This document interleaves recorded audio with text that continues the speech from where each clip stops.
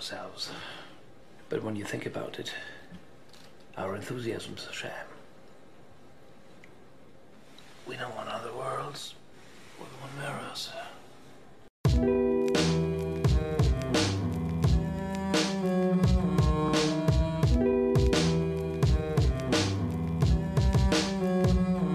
Welcome back to Black Hoodie Alchemy, folks. I'm your host, Anthony Tyler. Thank you for joining me this week. We're going to get building off of last week a little bit. We're going to stay a bit serious. This is a creepy episode. We're going to talk about demonic possession. And let's see, where do we start with this? And first off, I guess I'll do some quick announcements. Thank you for joining the show. Broadcasting here on the Fringe FM. Don't forget, you can check out the psychedelic UFO documentary that I was featured in, As Within, So Without, From UFOs to DMT. It was originally UAPs to DMT, but I'm glad they changed it to UFO in the editing process. So I was saying UAPs during some recordings, but it's As Within, So Without, From UFOs to DMT, from the Mind Escape podcast. You can find it there on their Patreon. Check out my website, divemind.net. Get my books, Hunt Manual, Dive Manual. We talked about Dive Manual more last episode. We're going to talk about Hunt Manual more this episode. So some teasers there. Don't forget to check out Tippy Patson and the League of Extraordinary Gentlemen in some of those Black Hoodie Alchemy episodes. Oh, yeah. And if you like the show, do me a favor. Go and rate the show. There doesn't have to be a review. We don't even have to put words in there.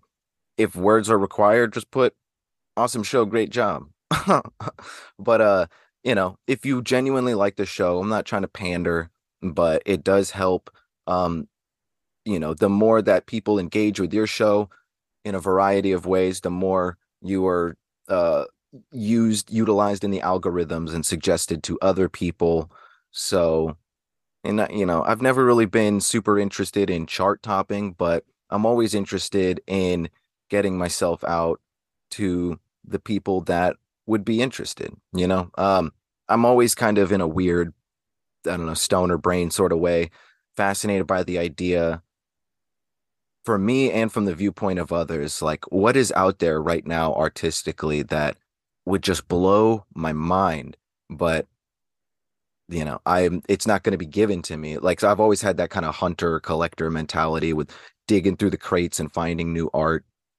So, help other people do that with my stuff. But all right, I digress. Let's get into the meat of this: demonic possession.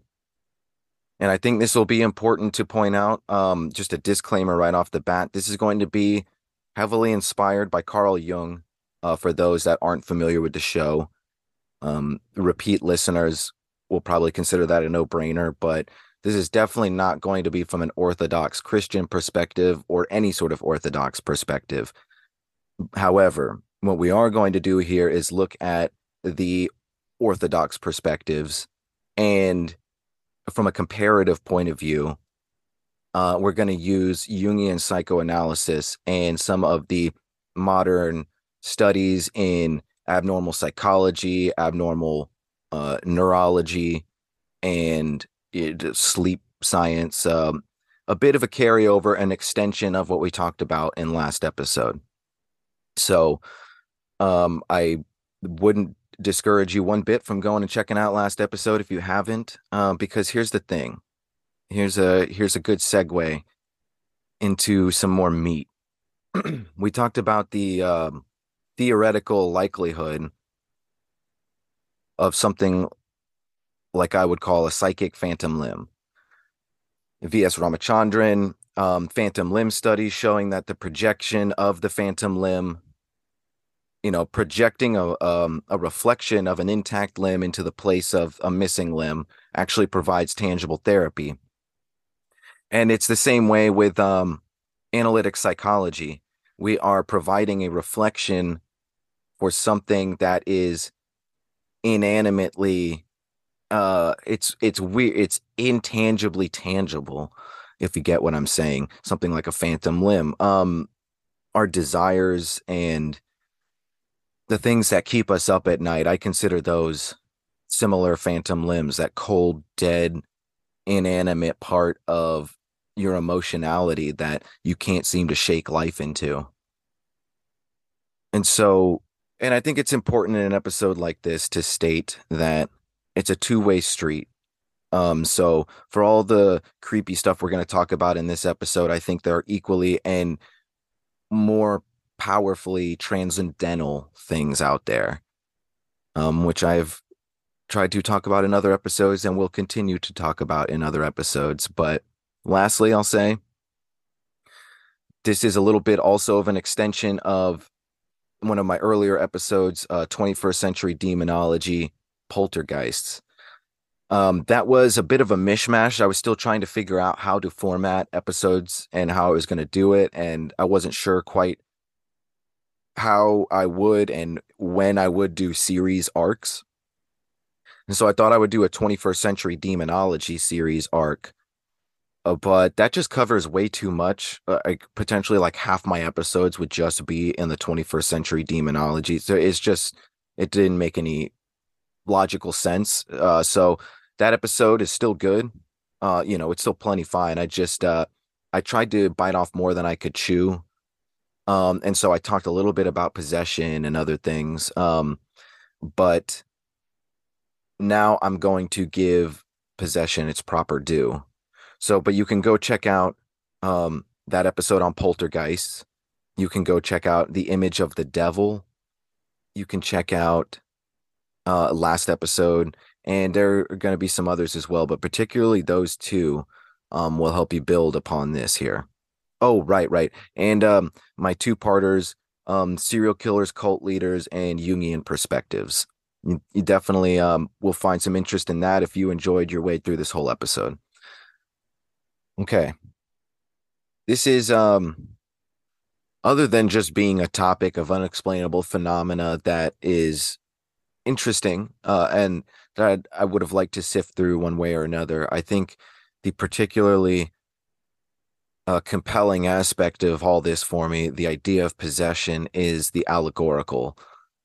I've always considered it very interesting how trauma will take on a life of its own. We become haunted by trauma in many ways. The implications of the trauma by the definition of the subject um seem to have a sort of control over us. And if they don't, then we have to lock them away instead of being able to access those parts of us. And I think a lot of people, that's sort of the Freudian coping mechanism, the standardized coping mechanism, at least particularly the West, is just to sort of lock those things away. It's like, oh, that's damaged, damaged goods. We throw that away. So stuff that in the bin, instead of understanding what happened, fixing it, breathing life into it, getting rid of what's no longer good about it, and recontextualizing it. That's a lot of what, the real tangible, extremely practical aspects of hypnosis do is they put you into that trance state that doesn't have you walking around like a chicken. In certain cases, certain people are highly suggestible and there's different things, but that it doesn't usually really happen unless maybe an outlier crazy scenario, but that's not really what hypnosis is. You're getting into that trance state, and for instance, they'll bring you back to a memory that you had that might be potentially traumatic, and they'll guide you through that in a new way. And it's very proto, maybe not proto, but it's just very similar to the psychedelic experience in ways that help you rewrite pre-existing neural patterns. And I think that's a lot of what we're looking at here today. So phantom limbs, inanimate emotionality, trauma, the autonomous nature of trauma. That's what I think we're really getting at as a really truly honest starting point if we're going to look at possession and not get bogged down in crazy hysteria. It is the autonomy of trauma. Okay, so we're going to read some bits here. Um, I'd like to read to you a quote from John Keel's work, The Eighth Tower. He talks about possession in a very interesting Fortean way. Possession is nothing more than an overt, involuntary version of mediumship. The victim's body and consciousness are temporarily controlled by an exterior intelligence. If the victim and those who investigate his case and try to heal him believe in the devil, then the controlling force assumes that identity. The same thing happens in ufology with the entity claiming to be a spaceman. I soon learned that this intelligence was also emotionally unstrung, childlike, even stupid. Battling this force is like battling a reel of tape in a computer. Unless it is following a carefully programmed procedure, it is discombobulated. The entities so produced have no actual mind of their own. They wander around our dimension as ghosts and goblins, harmless until they find a believer. Then they feed off of the mind and emotions of that believer, assuming the identity subconsciously chosen. However, all these weird events and games do have a subtle underlying tone. They very efficiently provide a cover-up camouflaging the presence of the real phenomenon and its purpose. These apparitions seem to be omens. So that's a very Fortean perspective of like extra dimensional intelligences, and that's one that um I am inclined to consider the reality of. But we start with the Jungian principle, and even Keel brings it back down when he says the apparitions seem to be omens. So whatever the sentience, whatever the I am nature of whatever we're talking about here, there is something concrete and psychological and practical about all this. Let's read some more here. This is from Hunt Manual, my book. While I can't say I agree with all of the traditional Catholic interpretations, I do take their rigor and tradition a bit more seriously. Catholic kitty touching aside, priests have cautiously witnessed and addressed the continued but rare persistence of the need for exorcism rites.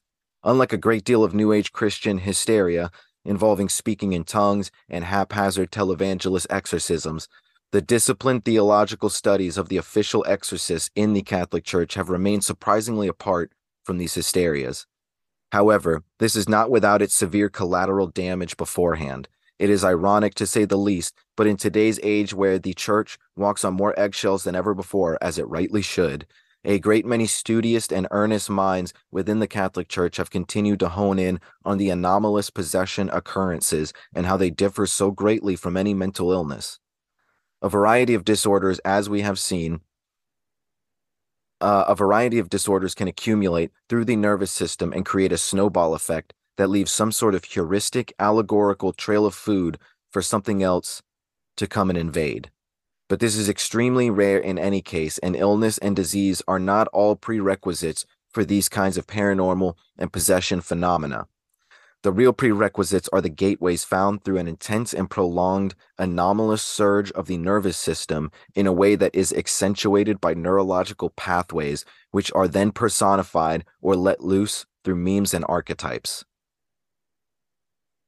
Dr. Richard Gallagher is a psychiatrist that released a book entitled Demonic Foes, where he details his work done with traditionally trained Catholic exorcists. Dr. Gallagher is an established and well-respected psychiatrist and has been working for around 3 decades now, the last 2 spent talking with exorcists on the side. Apart from bringing up many curious case studies, metaphysical food for thought, and firm psychiatric groundings, perhaps the most important thing Dr. Gallagher brings up is that similar to something like a poltergeist, there is a set standard of symptomatic, unexplainable phenomena that come with the diagnosis. In other words, there are basic symptoms that are observable, as unexplainable as they may be. There is still not enough evidence to say with certainty what is going on here with these Catholic exorcism rites and their claims of perception. But people like Malachi Martin claim that exorcisms have been on the rise, and so have exorcists. And we can see these numbers reflected in certain polls recently taken in the US. But whatever it is, something is going on here, something highly related to mental illness and disease, but something that seems to but something that seems to transcend that to be truly genuine. I think between John Keel's perspective and Richard Gallagher's field study in the matter, there lay some fundamental takeaways. So it would appear that the root of this, as I've mapped out a bit thus far, is not in the medical condition, but the person's response to their condition and their given state of suffering. What kind of condition are they in? If there are enough building blocks given for a very bad situation, perhaps certain gateways can be opened within the psyche. The same way that an addict can be so suddenly inspired to get clean, which doesn't happen as much as we would like, but happens enough to know that it's very possible, then perhaps conversely, a relatively normal person with neurotic and aggressive tendencies can receive some severe blows to the head, experience some severe childhood trauma on top of it, and suddenly immediately find themselves on a completely different track towards absolute sadism and nihilism. The latest sciences in CTE and heavy impact head trauma have shown us how very, very real this is. With Catholic exorcisms done properly today, it is of utmost importance to make sure that a person claiming to be possessed isn't simply mentally ill, but essentially, by definition of possession symptoms, a person has to be suffering from some form of what a skeptic could only call multiple personality disorder, could very likely be suffering from sleep paralysis, very well could have a history of epilepsy and certain dissociative disorders. But there has to be an apex. Furthermore, as Dr. Gallagher explicitly states and illustrates with a variety of case studies in his work, it most certainly can happen to healthy individuals as well. But there are always strong catalysts. These things don't come out of nowhere. They are a butterfly effect. In the same way that there is a mystical, transpersonal state of consciousness that can be achieved through ceremony, ritual, and other hypnotic techniques, there can also be an inversion of that, meaning that we can also be aggressively pulled into certain states of consciousness without our psychological consent. And this is what demonic possession seems to be from a perspective of experimental analytic psychology. Usually, this can be chalked up to our poor mental health and poor coping mechanisms to stress, or to perhaps another person manipulating our emotions, but very, very occasionally, something truly unexplainable happens. These are the basic qualifications that a priest has for diagnosing a real possession, as Dr. Gallagher also attests to. A. Aversion to the sacred. Pretty obvious, don't like crosses. B. Xenoglossy, with an X at the beginning, which means speaking languages the subject has never learned. C. Untold strength and anomalous mass, which means not only obviously being very strong, but you hear a lot of reports in these really ramped up wild cases where people are far heavier than they could possibly be, like children are immovable. Strange. So D, hidden knowledge of innermost guilt, like a specified telepathy, where the people engaged in the exorcism, um, suddenly all their darkest, like their phantom limbs, to use the lingo we've been going with in this show, become incredibly apparent to the supposed demon, and they start calling him out in order to break people. E, the subject will begin creating ravenous, guttural bellows that are certainly not impossible to the human vocal cords, but bends and distorts our cords in such an animalistic way on recording that little girls sound like feral wildcats. And they do this for hours and hours on end in a way that would seriously eviscerate and effectively end the career of any hardened heavy metal vocalist's throat. Like, seriously. It's crazy to think about. Annalise Michelle being the subject that I'm specifically thinking about here, and that we'll get into later. But just the fact that there were so many recordings of this girl bellowing like a truly animal. I don't know. I don't know how you could do that. It's crazy. F. Horrific smells are often reported that come and go quickly, but can be described either as sulfuric or like something like burning flesh oftentimes. And then there's the wild card of levitation.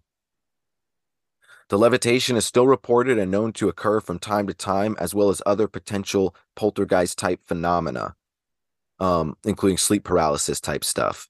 And so are stigmata wounds, um, and bizarre artifacts. Like there's um, uh, examples. Actually, it'll come up here in the quote. The stranger the claim, the more grains of salt one has to take with it, for the lore of exorcism is wrought with legend. But there are even accounts of people vomiting up small animals or crucifixion nails, none of which survive to the end of the exorcism, meaning that these things are either lies or group hallucinations of an extraordinary manner. Okay, let's take a little bit of a break from the reading here and contextualize some of this. Um, Tip of the hat to Dr. Richard Gallagher. If it's at all possible, at one point when I um, sort of branch out from the phase of talking to my homies that I consider like the most impressive in the research community that I'm a part of, there will be like phase two, where I'm eventually like really just throwing my line out there to talk with some people that I've never even had contact with.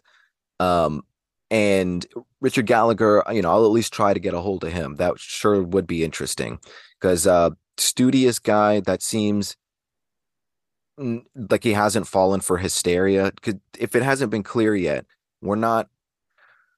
If there's any sort of legitimate possession, it's not the sort of most of it can be chalked up to mental illness. There are, it could be varieties of epilepsy, it could be multiple personality, could be aspects of sleep paralysis. But when all this is going on at once and more, and you have severe trauma, that, what we would call psychic phantom limbs that are holding more and more psychological mass for you, there is a breaking point.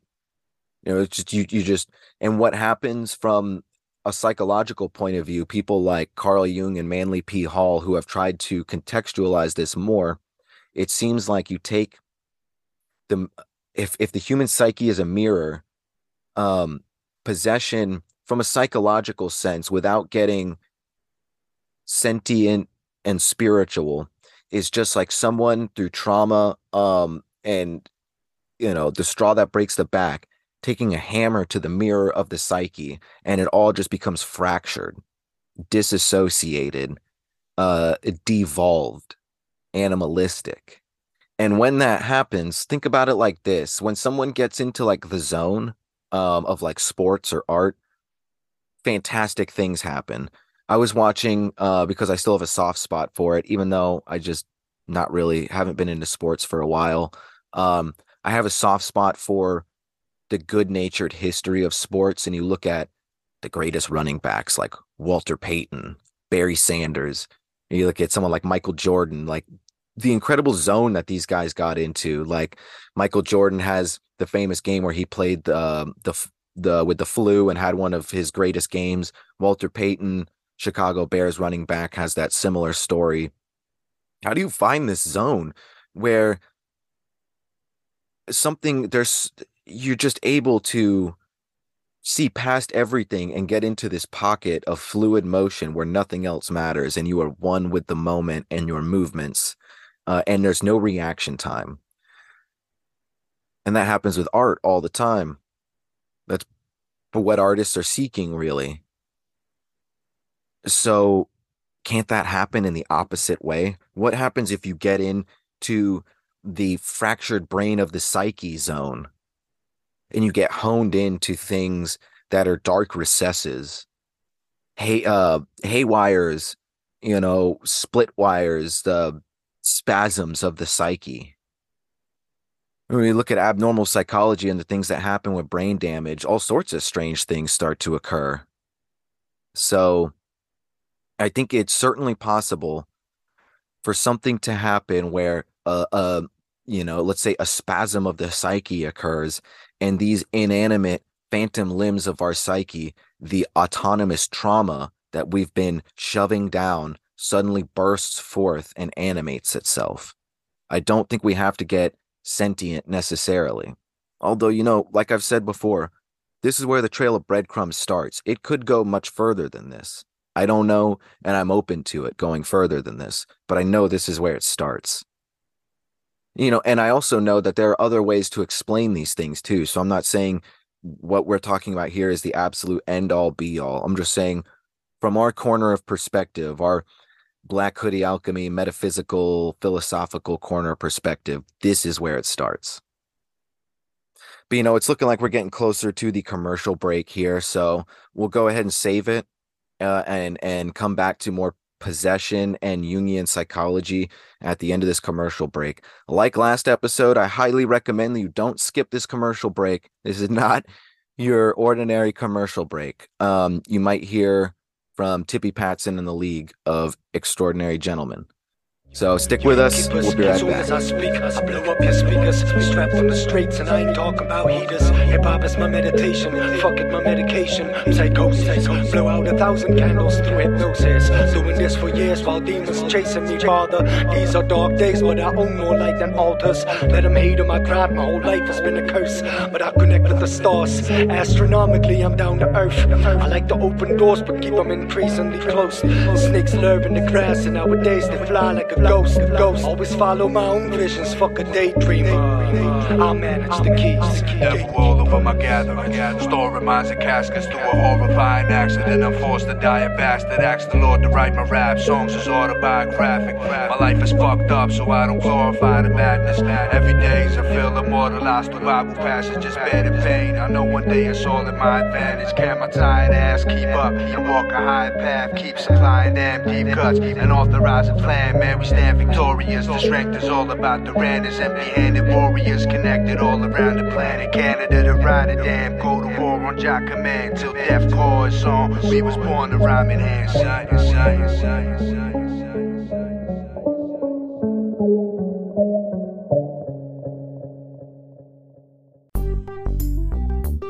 Yes, hi, hello.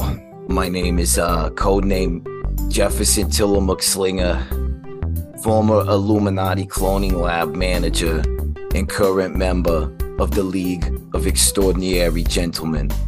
I'm here to tell you about our special GoFundMe link to help us get to Ravioli, Finland, in order to meet with our friend Judo Kevorkian and track down the Lovecraftian titan known as Santa the Claus.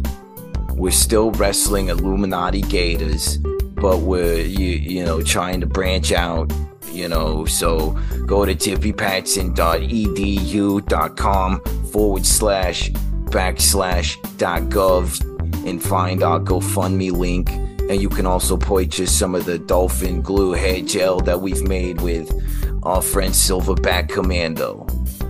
Remember, kids, do school and stay in drugs. I mean, that's what the bathrooms are for anyway. Get in there with your hall pass, do a line of blow, maybe pound off and have a cigarette, and then get your ass back to class, you rapscallion. All right, I think that's it for now. Goodbye.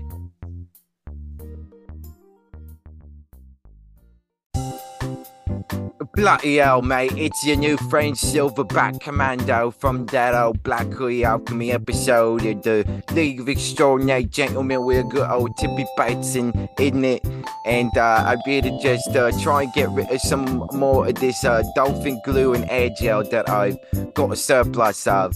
See, I tried to get rid of it by dumping it out in the swamps in hopes to create maybe some sort of swamp thing humanoid, and now when that didn't work, I created it as a industrial glue and air gel. Isn't it? Watch here as my friend and colleague Muscle Tornado uses the dolphin glue as a denture paste. As you can see, when I backhand him clean in the mouth, he may fall to the floor, but his denture remains in place. It's bloody amazing. Now feast your eyes as my friend and colleague Jefferson Tillamook Slinger uses the dolphin glue for his toupee. Watch as I bash him in the face with this baseball bat. Hey! Oh! He shouts. He may have some black eyes, but his toupee remains on his head. Now look as me friend and resident cosmic space pirate, Apex Monsoon, uses the dolphin glue to not only stylize his luxurious locks, but also uses it for his favorite arts and crafts products. Not only this, but you could take any old favorite toy you got and just baste it in this dolphin glue and hair gel, throw it against the wall, and watch it creepy crawl down the wall so that your toy becomes brand new. After witnessing all these events in action, how could you not buy me dolphin glue and hair gel? Only $49.99.99, and if you act now, I'll send you a free strip of dolphin grey LSD. My name is Silverback Commando, and don't forget the dolphins are people too.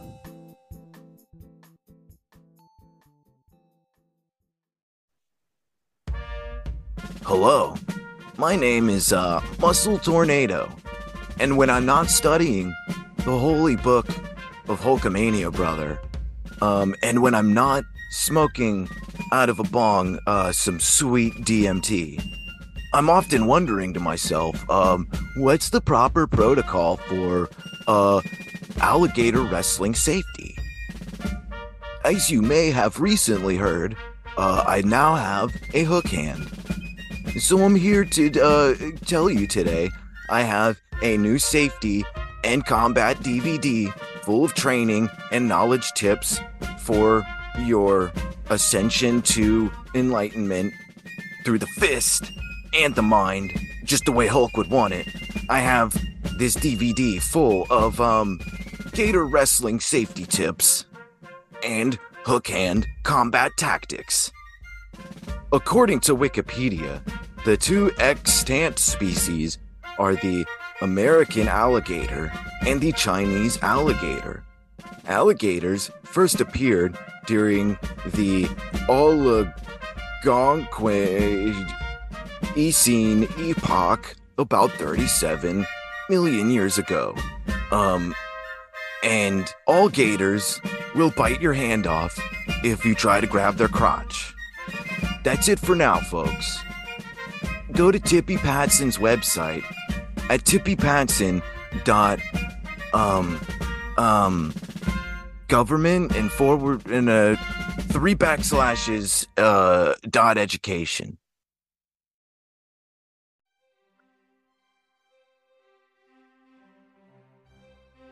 Arg, matey. I'm a pirate, and my name is Apex Monsoon. Arg, hello there. I am a pirate. Arg, I am a ghost pirate.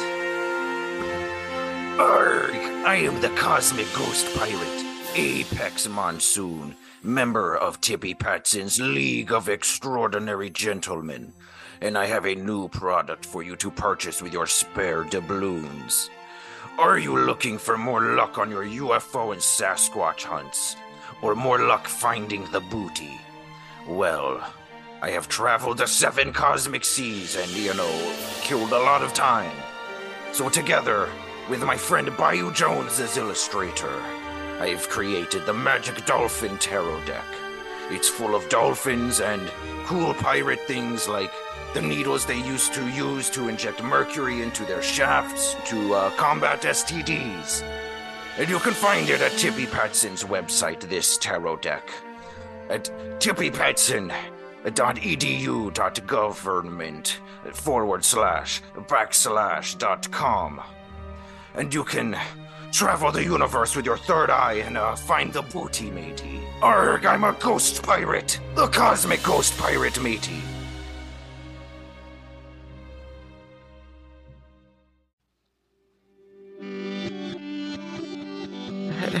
Hey there, dang old man, Bayou Jones here. I ain't gonna tell you about that time I was going down to them swampy parts of the Everglades, way over down yonder, and I done stumbled across some mushrooms, and I was real hungry, so I ate them.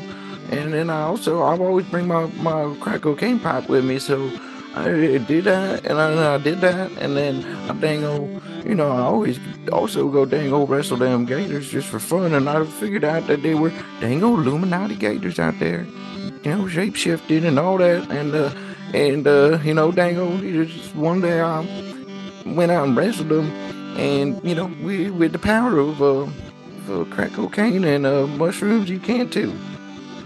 So just go on, do that.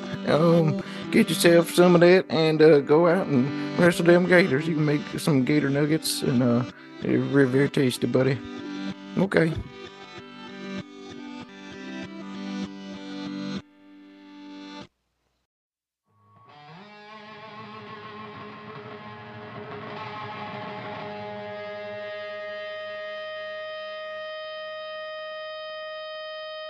Hello, everybody. This is dang old Tippy Patson here from the Black Hoodie Alchemy episodes. We're trying to get a whole bunch of different people down to the Everglades where we formed our little League of Extraordinary Gentlemen, so we can figure out animal telepathy, and we can wrestle Illuminati gators and make gator nuggets, and we can, stop the harvest of adrenochrome, and we can smoke a whole lot of catnip and basically save humankind. So, if you want to hear the Black Hoodie Alchemy episodes, where me and my crew, the League of Extraordinary Gentlemen, are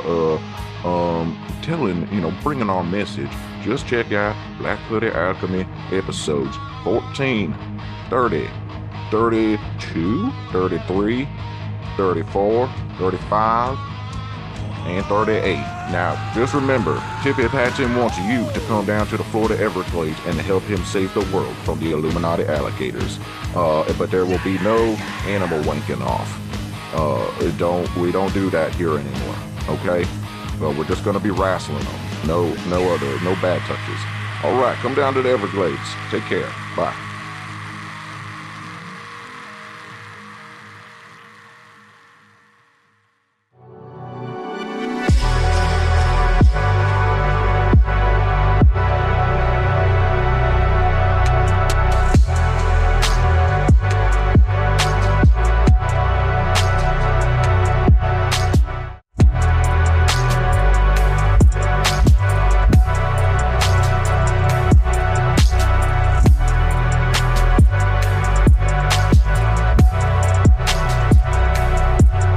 Welcome back to Black Hoodie Alchemy, folks. Thanks for sticking with me through that insane commercial break. We're still here broadcasting on the Fringe FM initially. And you were just listening to the song Sanguine by my homie Ivory Sound and his homie Aban K. That's a strange name. It's A-B-A-N-G, next word K-A-Y. And my homie Ivory Sound. Some nice, wavy beats as a little bit of a palate cleanser, because we're going to continue on the dark path of Jungian analysis and demonic possession. And this really strikes home to me in the archetypal sense, not in the truly demonic sense, but we've been talking about the autonomy of trauma and how this is sort of the cornerstone, the crossroads of the metaphysical and the psychological. And throughout my life, I've had my own traumas to work through, and I noticed that over time, those traumas largely dictated or helped dictate my relationships, not just the outcome and the interplay of the relationships, but the instigation of them. And, this is certainly the last thing this is any sort of disrespect towards any of my exes, because I don't really have bad blood between exes. There's one that doesn't like me, but that's just how it goes sometimes. But no, I care about all the people I've spent time with. And there's been most of them up until this relationship that I'm very thankful for now, that's very healthy and communicative and, shall I say, spiritually, not rewarding, but I guess that's the right word, but just seems like we help each other, spiritually.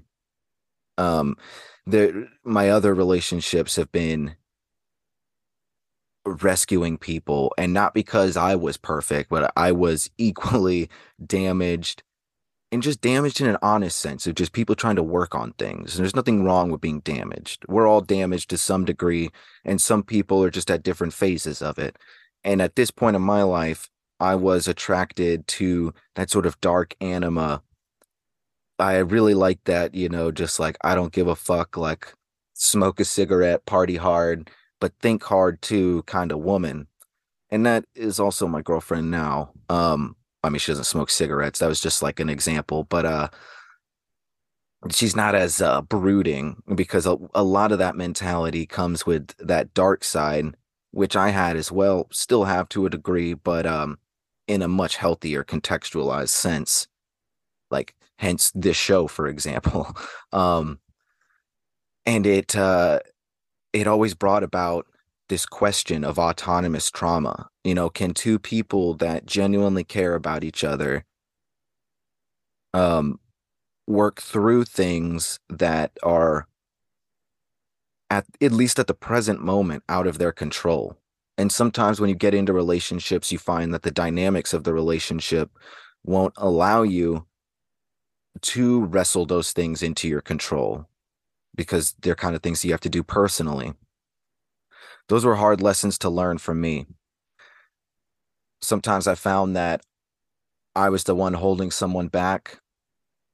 Sometimes I found that others were keeping me in a rut, and sometimes it was both. And sometimes, no matter how hard you try to work with someone or help someone, or allow them to help you, there's just some things you're gonna have to work through. And the autonomy of those situations, the emotion of those situations, is something that, um especially if you listen before the break, I think when you think of the deep continuum of psychology trying to explain metaphysics from a practical point of view, I think we can see how the autonomy of trauma gets us to a point of a totally fractured psyche, where we are just, like I said before the break, spasms of the psyche, like the exact opposite of an artist or legendary athlete getting into the zone. You're getting into the bad zone, where you've lost control. You don't have total fluid motion control. So let's read a little more here. And, on that note, I just want to say, if you know anyone that's struggling right now, that seems like they just don't have control, and don't go to, the last thing I'm recommending is an exorcism. But I'm saying that understanding the history of human belief might shed light, because this is a strange conversation, right? We're talking about mental illness, and what I'm trying to couch as like just a really honest way. And then we're also on the other side of that coin talking about really left field, like very rare cases of unexplainable phenomena. But it's because I'm trying to separate the two. And I do think that if there is any level of genuine demonic possession, as I said before, it comes in a continuum where there's so much spasming of the psyche happening. I actually said this in the last episode. I do at least see the theoretical potential for when we have symbolically opened up gateways in the mind as placeholders for things that we don't understand. If there are other sentient or even autonomous mechanisms out there floating around us or whatever, then those things I could see easily being the genie in the bottle of our beliefs and symbolic placeholders. And that's as far as I can really go. That makes any sense to me, and that seems responsible to say. I have my own beliefs, but Go check out the episode The Image of the Devil if you want more context on evil itself. We're going to talk more about possession here. So what's going on here? More from Hunt Manual, my book. Let's go back to mirror neurons, the temporal lobe, phantom limb therapies, and the mirror box of the psyche. These hypnotic prescriptions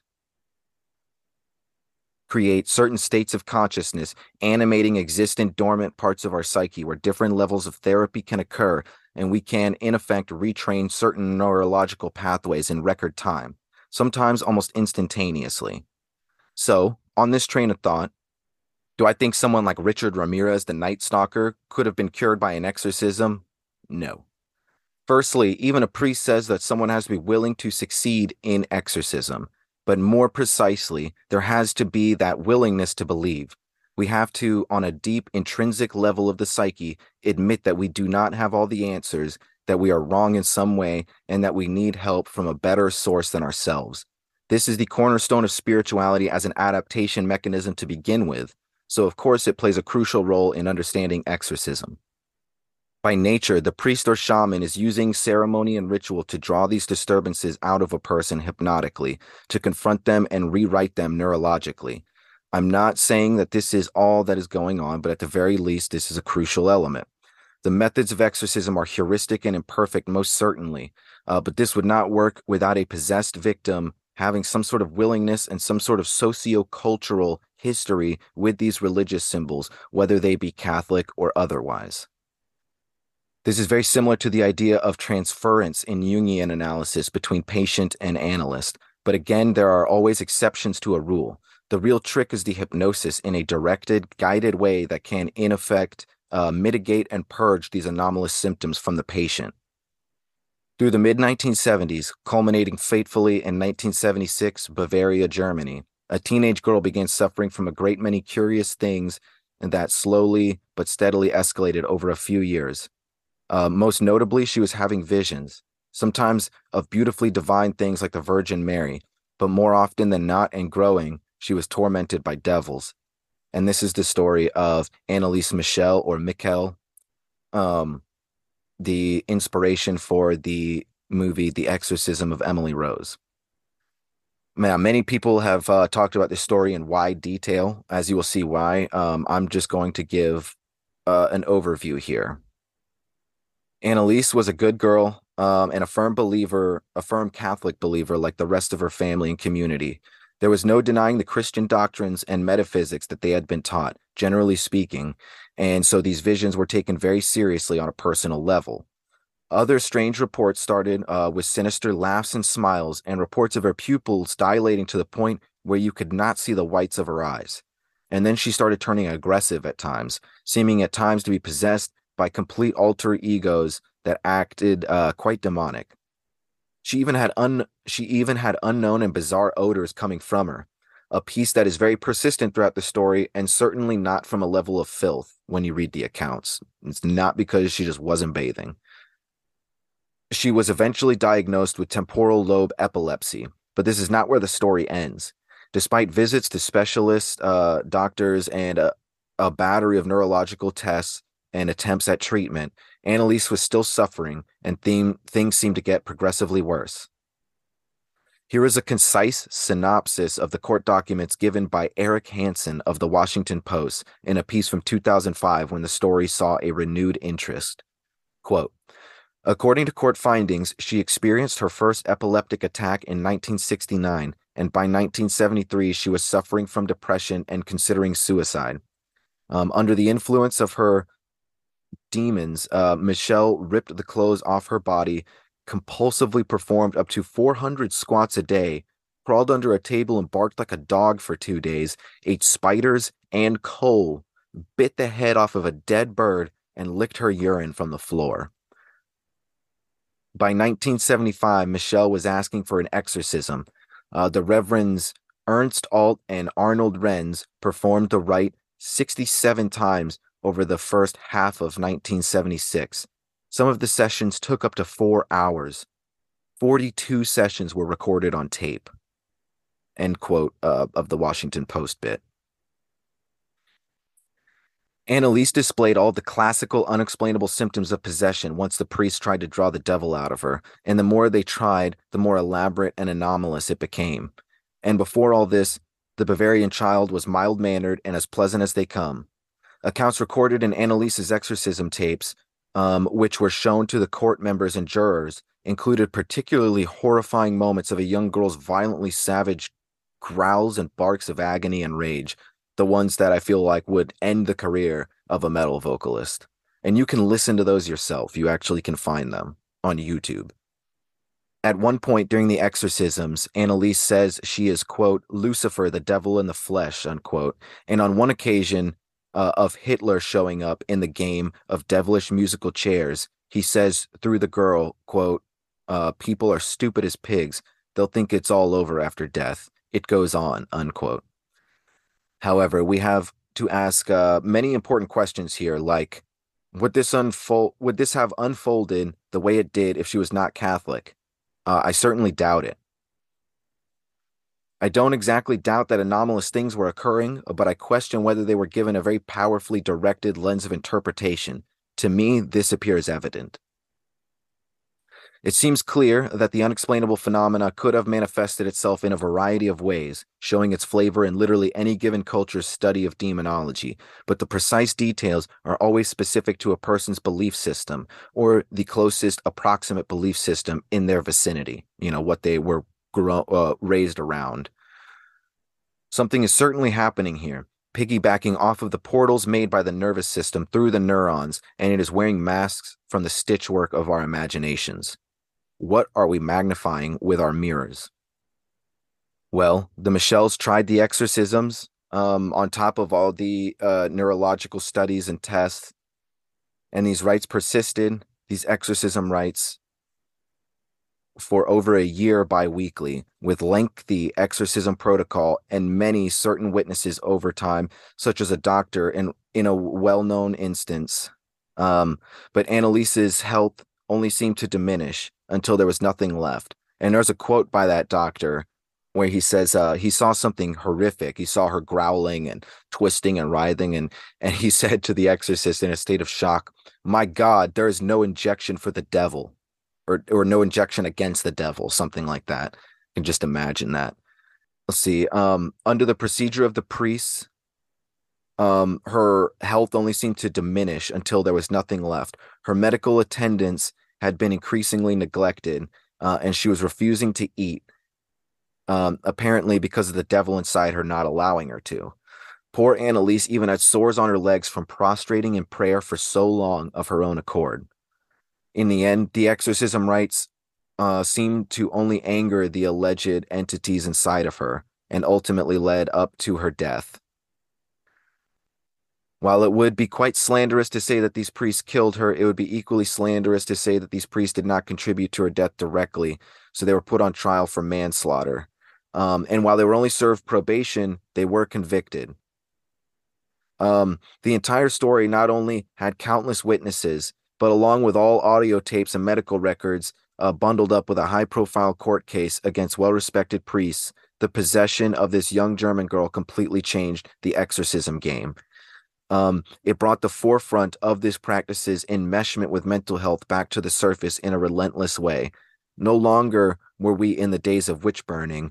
These were much more civil times that required not only more stricter protocol, but more stricter diagnoses as well. To this day, her grave is still a well-tread, unofficial sort of pilgrimage for the curious and the dogmatic alike. And to address the guilt of the Catholic priests here, this is a big thing. Annalise Michelle, there's plenty of people out there who just use this as a story to show how the abuse of the church and how they killed this girl. And I don't think that has its merit, that perspective. I think you should take that into account. I'm just saying, additionally, there were some anomalous things happening here. And I don't think these priests alone killed this poor girl.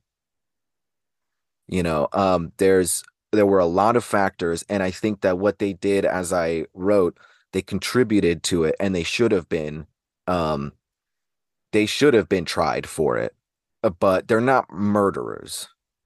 And as I said, I think and this is how it played out in major culture, and this is how we have people like Dr. Richard Gallagher now, who the Catholic Church hires to vet out the difference between mental illness and unexplainable phenomena, because of exact situations like this. So, credit to the church for that at least. They're not all just terrible kitty touchers, even in the Catholic Church. So what we really see here is an adaptation in belief and process. And it was a necessary adaptation, because things like this could happen. And we needed to get to a point where they couldn't. If something like the belief and process of exorcism is going to continue, we need to get to a place where this wouldn't happen. And it's unfortunate that, rest in peace, Annalise, truly. So the case of Annalise Michel was so well documented and so drawn out, especially in the public, in the court proceedings and everything, that it raises important evidentiary examples of the threshold of disease, illness, and demonology.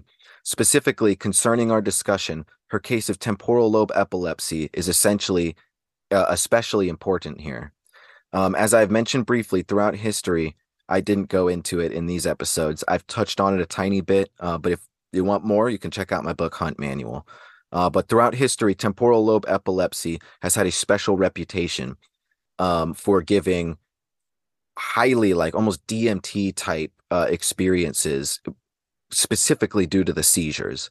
And those can be either highly transcendental or highly traumatizing, but they're always taxing.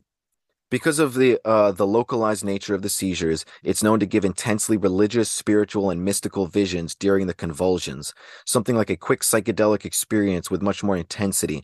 Depending on the person and the circumstance, these experiences can either be positive or negative, seemingly divine or demonic. Now, in terms of epilepsy at large, and not just temporal lobe, there have been studies to go back throughout history and find who appeared to be undiagnosed epileptics.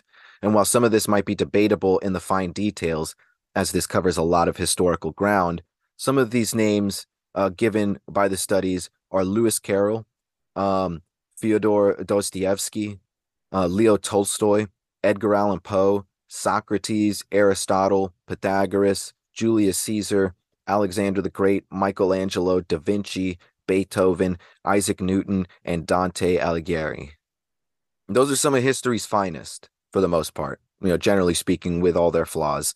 When you look on the other hand, history's most infamous, my interest being true crime more than something like a dictator, although that could go in this as well, I'm sure. Never looked at it. But with serial killers, we find also many people know there's a history of head trauma with serial killers and causing them to go haywire. But a lot of the result of that head trauma, or mingling in the brain with that head trauma, is a history of seizures and, in many cases, actual epilepsy, because epilepsy is a prolonged syndrome of seizures. So just because you have a seizure or might have multiple doesn't mean you have epilepsy. So people who were said to have severe seizures were Richard Ramirez, John Wayne Gacy, David Berkowitz, Henry Lee Lucas and Otis Toole, Arthur Shawcross, Andre Chikatilo. Now, we know for a fact Richard Ramirez actually had temporal lobe epilepsy. We don't know the nature of Gacy or Berkowitz's seizures. We know that Arthur Shawcross had seizures and had a cyst on his temporal lobe. And we also know that Andre Chikatilo had some form of consistent seizures. So again, I'm no scientist. I was never able to officially run studies on these guys. The jury's not out on whether some of, I'd like to know the kinds of epilepsy and if some of it was different kinds of seizures, but interesting notes there. Surely we cannot say that epilepsy is a divine disease or a demonic one for that matter. This is a well-trod path that people have said before in older times throughout history, and we are heuristically beyond this mindset now. We know diseases in and of themselves cannot be divine or devilish, but in the very rare circumstance, given the proper preconditions, can we not serve to animate our psychic phantom limbs in strange ways and perhaps create momentary gateways within the psyche? It seems very possible to me, just as possible as the flap of a butterfly wing creating a typhoon halfway around the world. All right, so that's essentially it for now, folks. I think I wrapped it up pretty well. I tried to circle back around as we went through it as best we can, so hopefully we don't have too much cleanup at the end here. I would like to say, if someone is struggling, be there for them. Sometimes that's all we can do. And if you have to come to a realization where you might be the thing that's holding someone back, then, just know that you're not alone. I feel for you. And that's not a hard decision to make, but sometimes it is the right decision. Because we can't save everybody. And so I'd like to read this last little bit. It's the last lines from Dante's Divine Comedy. It just as a palate cleanser, something positive to end on. It says, "Here vigor failed the towering fantasy, but yet the will rolled onward, like a wheel in even motion, by the love impelled that moves the sun in heaven and all of the stars." Love is cosmic, like real love. The love, not just romantic love, but real love, all of it. It's a force of nature. And humans have known this for thousands of years. So don't forget that. I watched the movie Solaris last night, the remake with George Clooney, and oh my God, if you want some sci-fi food for thought on these exact subjects, go check that movie out. I watched it once in high school, so I hardly remembered it. After rewatching it last night, I feel like I need to go back and watch the 70s Russian movie, the original, and I need to go read the original book from the 60s, because what a powerful story. And a story, I mean, first off, for a remake to be that good, usually a remake just never lives up. Hardly ever. This one was fantastic. So I got to see the original material. No grandiose missions through the cosmos, but man, what a mind fuck. Talk about trying to save people, redemption, metaphysics, trauma. Love people while they're here. Go call your family members. If this episode troubled you, in troubling times, I find, what is it? It's the cliche they say in psychology. We'll adjust to it and we'll make a tradition out of it. In troubling times, I find that those, the best case scenario, are just reminders to cherish what you have right now. So cherish it, folks.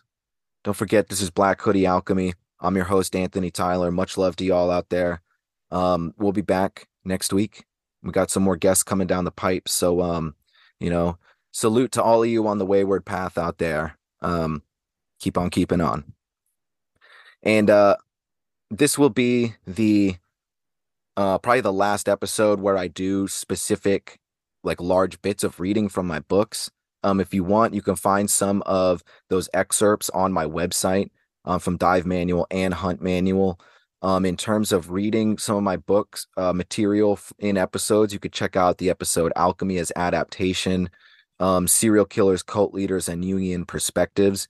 You could check out the last episode about sleep paralysis and siren songs, and then this one. And I'm happy to share it.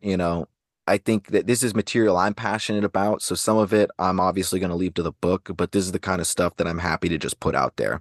I just want people to know about it and mull it over. I don't want to hoard it, because I think it's interesting and I'd like to hear your thoughts. I'd like to share it. So anyway, thanks so much, folks. We'll see you next week. Take care. This message brought Broadcast live from the demise as Babylon falls. Read through the lines, read a piece of my mind. Saying my piece, the beast is selling your lies. Snakes in disguise, pulling out the wool in your eyes. Chameleon, politicians block the sun from the sky with radio activity. You're wondering why the face in front of you is probably a spy. Live and get high, the blind mice leave the blind mice, the pigs in the hunt. Bigger than hip-hop, this shit's gotta change for my son. Since day one, we maintain this art from the start. Raw beats and lyrics flowing out like blood from the heart. Blood from a stone, stone off the blunts in the park. Combustion, mass destruction when production is dark. We the creatures, no one left out the art. Dead from the start, but still kicking. Blood pump, competitive spark. Underground, still ahead of the charts. Deadliest darts, decapitate a half-man with alien smart. When it's around, come too far to hold us back. Soldier rap, feel the pressure as the forces clash. Scorch the ash, solar flare fire. Melt the ice off the polar caps. And corporate rats form a pack, spit your throat for cash. It's a funny game, this money thing, nothing's changed. Paper slaves make a wage, but still nothing's gained. Up in chains for days, erase your brain and use your recruiting troops. The travel season, shoot your blind man. See the future, the forecast is foul. Devil in the mirror with the sarcastic smile. Download the file, hard drive absorb the virus and shut down the mind of the machine system silence. I build a village, that village raises a child. I ain't fitted to live in your box. I'm wildin' out with gloves on, strangling, blackballed and banging them, choke them out. Whenever it rains, the thunder's in my chest. Whenever y'all pray, I hear these voices in my head. Like whatever y'all say, I'm bringing action to your breath. You can go, you can stay. I got a fashion winning war, kill 'em with my style. Break the barricade on doors, I'm unknown. Like misery in history books. You could read it, you could look, but when you touch it, you shook. Abandoned ship, Titanic, you safe by the hook. The surf date, 21/02/2012. Creating heaven while they Satan pacing in hell. Gatekeepers block building since we children. Lost the reason to smile. I got a key to the skies, which we can open to fly. We cut the moon just for a piece of the pie. When it's around, still can't keep everything that Welcome back to Black Hoodie Alchemy, folks. As always, I'm Jesus Christ.